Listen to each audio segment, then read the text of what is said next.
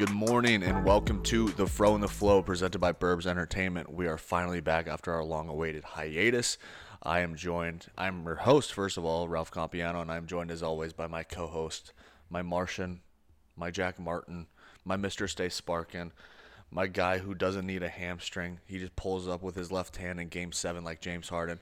What is popping, brother? I know you had a long excavation last night of Wally's and Portillo's munching. Tell me about how you're feeling this morning, ready to talk some hoops. A little slow, kind of like Giannis at the free throw line. Not a whole lot going on. Just trying to kind of take my time, find my bearings. You know, that Italian beef last night had a sausage in it, which I wasn't expecting. So after we hang up on this call, I'm gonna do a little butt cheek squeeze, hobble upstairs, and Yep. get right on my porcelain throne. You're going to eradicate the nesting sites of your asshole. And we are joined by our second favorite guest in the entire world. There's nobody else other than Hato that we would rather talk more basketball with. He is the man who posed naked on the cover of the Barter 6. Carter Ferriman of 303 Magazine and Burbs Entertainment. What is popping, brother? I am living, brother. Aren't we all? Aren't we all? Today we are going to be talking about, well, first of all, we're going to wrap up the Philadelphia-Atlanta series, Milwaukee-Brooklyn, how home court does not matter. We're going to talk Trae Young, Kevin Durant, Ben Simmons. We're also going to talk Game 1 of the Western Conference Finals, and then we're going to talk the keys to winning the conference finals for each of the Final Four teams, then predictions in between Milwaukee and Atlanta and Philadelphia and the Clippers. But first, let's just get started with what has been, I guess, like the main topic of discourse over the last couple of days, and that is just where does Philadelphia go from here. Obviously, they lost in Game 7 at home to the Atlanta Hawks. We talked about it a couple of days ago. I think we were all kind of leaning in the direction of Philly taking that game, and Atlanta comes in. It's the Kevin Huerter game. Red Velvet absolutely snaps. Puts up a clean 28 points on consistent shooting. Tobias Harris doesn't show up. Ben Simmons passes open, the easiest layup or dunk of all time. He heard Trae Young's footsteps, and he passed it to Matisse Thybulle. Jack, what stood out the most to you during Game 7? Was it something related to Ben, or was it something more related to the Hawks? Well, just the fact that Trae Young was playing so poorly in the first half, and honestly most of the game, and they were still there. I mentioned this a few days ago. I never expected this to happen for the Atlanta Hawks to take the Sixers to 7 games and beat them. Like, I don't know. And then you just look at Ben Simmons and you wonder why you're not driving or trying to score. Because every time I look up his box score in the middle of the game, no matter where I'm at, I'm always just baffled at the amount of field goal attempts and lack of points. And when you're that supposedly that good and you were on the cover of Slam dressed as LeBron, there's higher expectations for that. Are you even impressed by his rebounds and assist numbers when you look at the box score mid-game anymore, Carter? Not at all.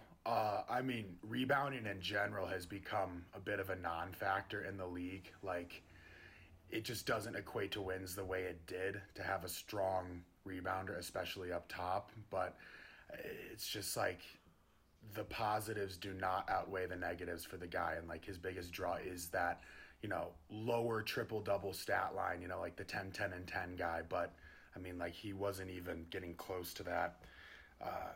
And then, I think that everything just plays into the guy's confidence. I don't think he wanted to play basketball anymore this year. I think he was done. I think he wanted to go to Cancun. Just absolutely shaken. And we saw that on that unbelievable pass up on that wide open dunk where he passes it to Thybulle, who's like 7 feet from the hoop and has 2 guys on him. I think that was a epitomization of Ben Simmons' entire series performance and entire playoffs performance. So that was easily his worst playoffs performance of his career. He scored the least amount of points despite playing in 7 games. He's had series where he's played, 5 or 6 games. It was his 6th playoff series, and he only scored 69 points throughout the entire series. I want to go back to what Martin was kind of saying, like just about Trae in Game 7. Now, Trae was not shooting the ball very well. He was, I believe, like 4 or 5 of 23 from the field, somewhere in that range. But what was really impressive about him is he was still active, and he could still have that confidence in the last 3 or 4 minutes of the game. You know, he ends up icing the game with a deep three towards the top of the key. But what stood out more than that was just the dimes. This dude was like, I was on FaceTime with Sammy when I was watching the game, and he was driving home. He's like, well, what's going on? I'm like, well, Trey just essentially threw three lobs in a row to Capella, and they're just getting whatever they want around the basket because, I mean, he's operating these ball screens at, like, a level that, like, I haven't seen since, like, Chris Paul or Steve Nash. Like, he's in that echelon right now where it's like this dude is just a half-court maestro. Like, he's getting whatever look that he wants. Let's move over to the Milwaukee-Brooklyn series really quick. So Milwaukee ends up winning Game 7 in Brooklyn. Kevin Durant, the most points ever in a Game 7, drops 48. Ends up hitting a deep two, Rick Pitino's least favorite shot in the entire game of basketball, just because he has a shoe size that's a little bit too big. What are you guys going to remember most from this Milwaukee-Brooklyn series? Because I consider the first 4 games kind of letdowns, but then the last 3 were pretty much all classics. What stood out to you the most, Jack? I mean, I know you've been a Milwaukee aficionado and fan for a few years now, but what are you going to remember most from that series? KD. KD. He was hooping. And honestly, I was rooting for Brooklyn in this series. Kind of switch up my guys. I want to see Harden get a ring. I don't hate Brooklyn. I don't hate the super team. Like, whatever. It's what today is. I guess it's kind of just maybe that Brooklyn, that next tier in their villain origin story. Everyone thinks they're going to win the ship so easily. They get knocked out. But I guess what kind of does stick out the more that I think about it is that this is Giannis's first time in the playoffs getting over that little hump. He usually runs into somebody where it's tough for him to get past. I mean, the first time I went to one of their playoff games was the Raptors. Who did they lose to? They lost to the Celtics. They lost to the Raptors again.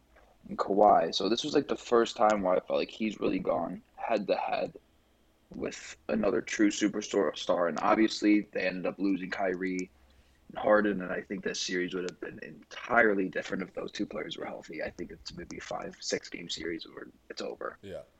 But for Giannis and his legacy, I think this is good for him, and it's not him just getting clamped and figured out early in the playoffs, and now he gets to go to the Eastern Conference Finals against a significantly easier opponent that I'm assuming any of them thought that they were going to be taking on if they got this far in the postseason. He made adjustments mid-series. It's the first time that he's ever done that. Like, he was taking threes, and then he had a game where he didn't take any threes, and then Game 7 he ends up attempting like 3 or 4 of them.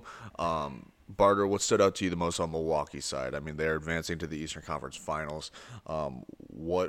What kind of brought them over the hump other than just Giannis? Was it Drew's Game 7 performance where, he's tragic for the first 36 minutes and then hoops the last 12? Was it Middleton? What was kind of the biggest thing for you? I think that from a series standpoint, Budenholzer getting his head out of his ass was really important for the team. Budenholzer, and I think the entire team realized, and I've been like quietly thinking this for years now, is like, not years, for the past year, that Milwaukee should be running their offense through Middleton and not Giannis, and I think that plays directly into the Kobe and Shaq dynamic, where Middleton should be touching the ball every single possession. Like, I don't need Giannis having it up top in a half-court offense, dribbling around trying to find someone to pass to. I think they figured that out. The stat line showed it. I think they figured out a great rotation. And then also shoe sizes stuck out to me too, like how basketball really is a game of inches. Kevin Durant wears a shoe a size 2 big, and he was a 1/4 inch over the line on that shot. So, it's just crazy that things like that can really alter a team's entire arc for a season. But Brooklyn will be back. I think they win the championship next year. I'm just going to say that now. So if they can remain healthy, yeah, they're the odds-on favorite. But that is a big if. That's the crazy thing is, Kyrie's had 4 years in a row where pretty much every single one of his seasons has ended up in somewhat of a, I don't even know, a questionable place, I guess you could say, because he's either injured or, he's having his own personal issues and stuff like that. But let's move on to the Western Conference Finals. We had Game 1 on Sunday. Phoenix ends up winning over the Clippers without Kawhi. Phoenix wins without Chris Paul. They win 120-114 behind Devin Booker's first career triple-double, and he fucking brought it. This dude is Jack. Where does Books stand as far as the top 12, top 13 in the NBA? Where would you have him right now? I mean, if he's not up there, probably pretty close. I don't really know where I'd rank him, but Stephen A said something that I liked yesterday. He said that D Book is the next Kobe. And I guess he's obviously not Kobe, but in terms of, I mean, he had that one play where he kind of went to the left side of the free throw line, and so I saw someone put a video they put next to Kobe, they had the exact same movement. Mm-hmm. I think in terms of just going out there and scoring and just being fuck you, I'm winning this game. I just see so much of Kobe and Devin Booker, and so I guess for that reason, I just put him at number one. I'd say. Number one, best player in the league. Okay, you know what I was thinking about what I've been watching him this playoffs is I see Kobe, of course, but I also see a lot of KD because he does a thing where if Kevin gets to his spots below the 3-point line, the spots are usually right baseline. He loves his fadeaway. He loves his pull up from there. Right elbow extended, top of the key, and then in the post to a fadeaway. Book has the same kind of tendencies where if he just gets to 5 different spots underneath the 3-point line, it's pretty much a wrap because you have to have Paul George on him if you're actually going to contest the shot, because if it's Terrence Mann, if it's Reggie Jackson, if it's anybody that's essentially 6'6" or shorter, he's just going to be able to just rise up and get that ball over the top of him. And he has you cannot teach touch. I've been thinking about this the entire playoffs. I do not want Giannis to practice threes. I don't think he's ever going to really develop a consistent free throw routine where he can shoot 75% from the line. I don't think that you can teach touch. I think that is a God-given ability, and there are just some guys that are blessed with it, and there's some that aren't. Devin Booker is so blessed with it. How many shots do we see in that Lakers series that were just beyond difficult, where you're oh, there's no way he knocks this in, and he just puts it and kisses it off the glass? It's rare that he ever has an ugly miss. You know what I mean? Giannis will not hit the backboard sometimes on free throws. It's sad. There's air balls in the equation. With Book, that is just not a part of the equation. Carter, I need you to tell me if Chris Paul wins the series, or if Chris Paul comes back by Game 3, will this be a sweep, or do the Clippers take a game off of the Suns? Clippers are going to take a couple games. And I thought Kawhi was out for the season, but now I'm hearing he might be back for a game or something. So that's completely up in the air. I don't think it'll be a sweep. I think the Clippers take a couple. I've got Suns in 6. That's kind of where I'm standing right now.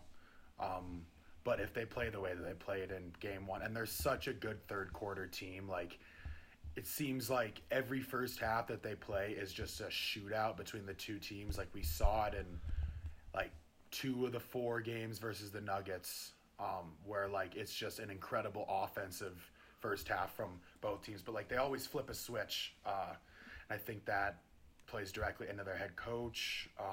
I think they're really good at making adjustments. So I don't see that changing versus the Clippers. We're going to keep getting great performances out of Paul George.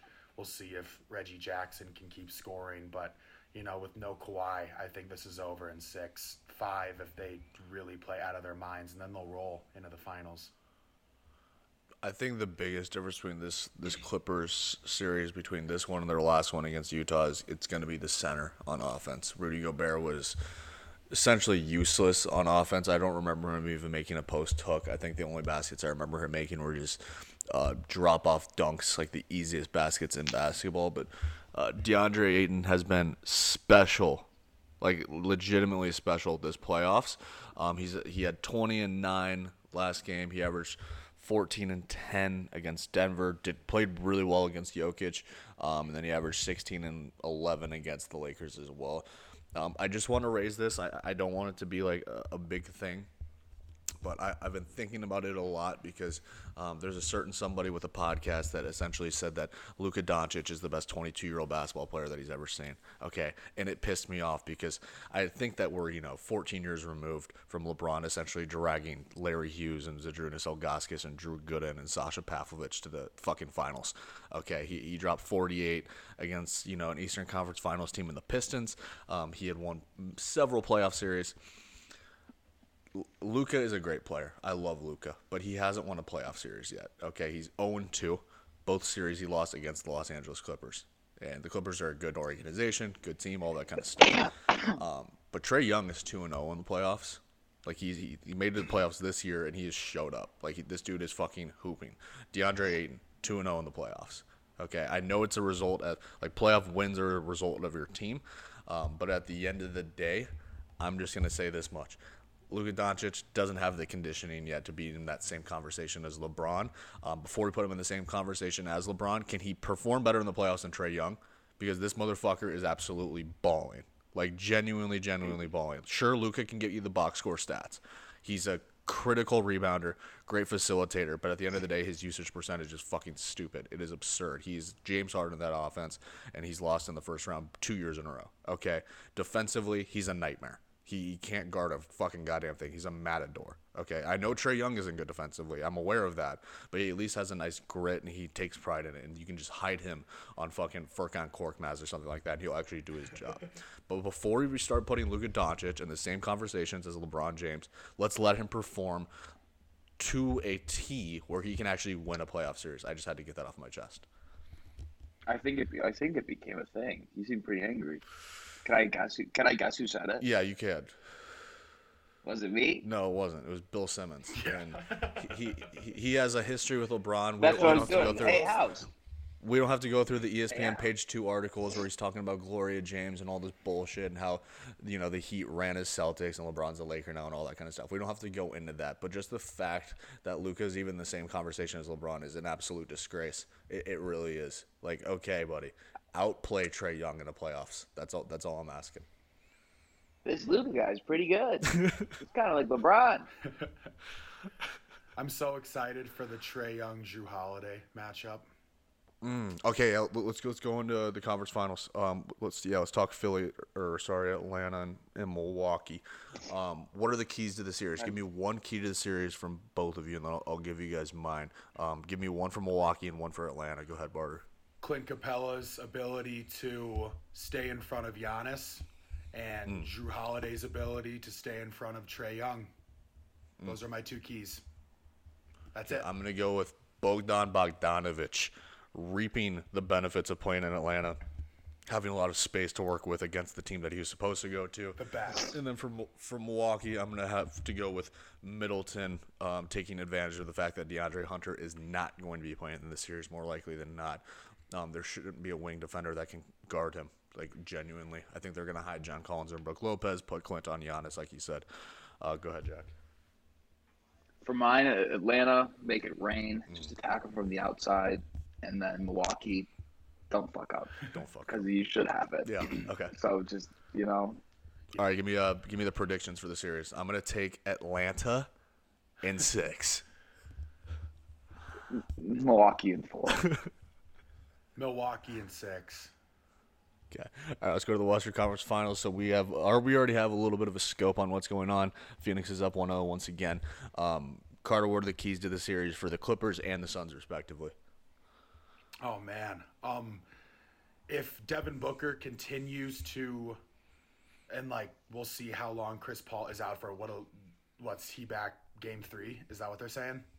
Mm-hmm. In this next game, if he continues to play Chris Paul's role as well as his own, which, Game 1 was so spectacular, then it'll be an easy 2-0 lead, and I don't know if the Clippers will be able to come back from that. And then Clippers keys, the role players just have to keep shooting. They have to keep knocking down shots. And Marcus Morris, he's a fantastic shooter, one of the best corner shooters in the game.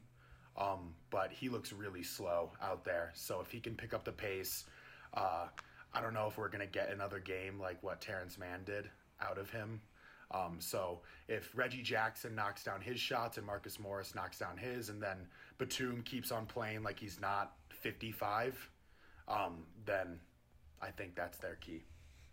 I think for the Clippers, they're going to have to make the adjustments from if they are going to go small ball, they have to shoot the lights out. But if Ayton is going to continue to be a dominant presence 4 feet and in, see how well Zubac can play. I think Zubac is a good player. I think that he should probably get the Boogie minutes. Boogie played 12 minutes the other day and had 5 fouls. He just can't play without fouling anymore. It's really sad. But he got his buckets. There's no doubt about it. That's the boy. He was forever. But and then he's coming back still. He is. He's still coming back. It's not over. It's the journey. It's a marathon. #0 doubt. #resurgence.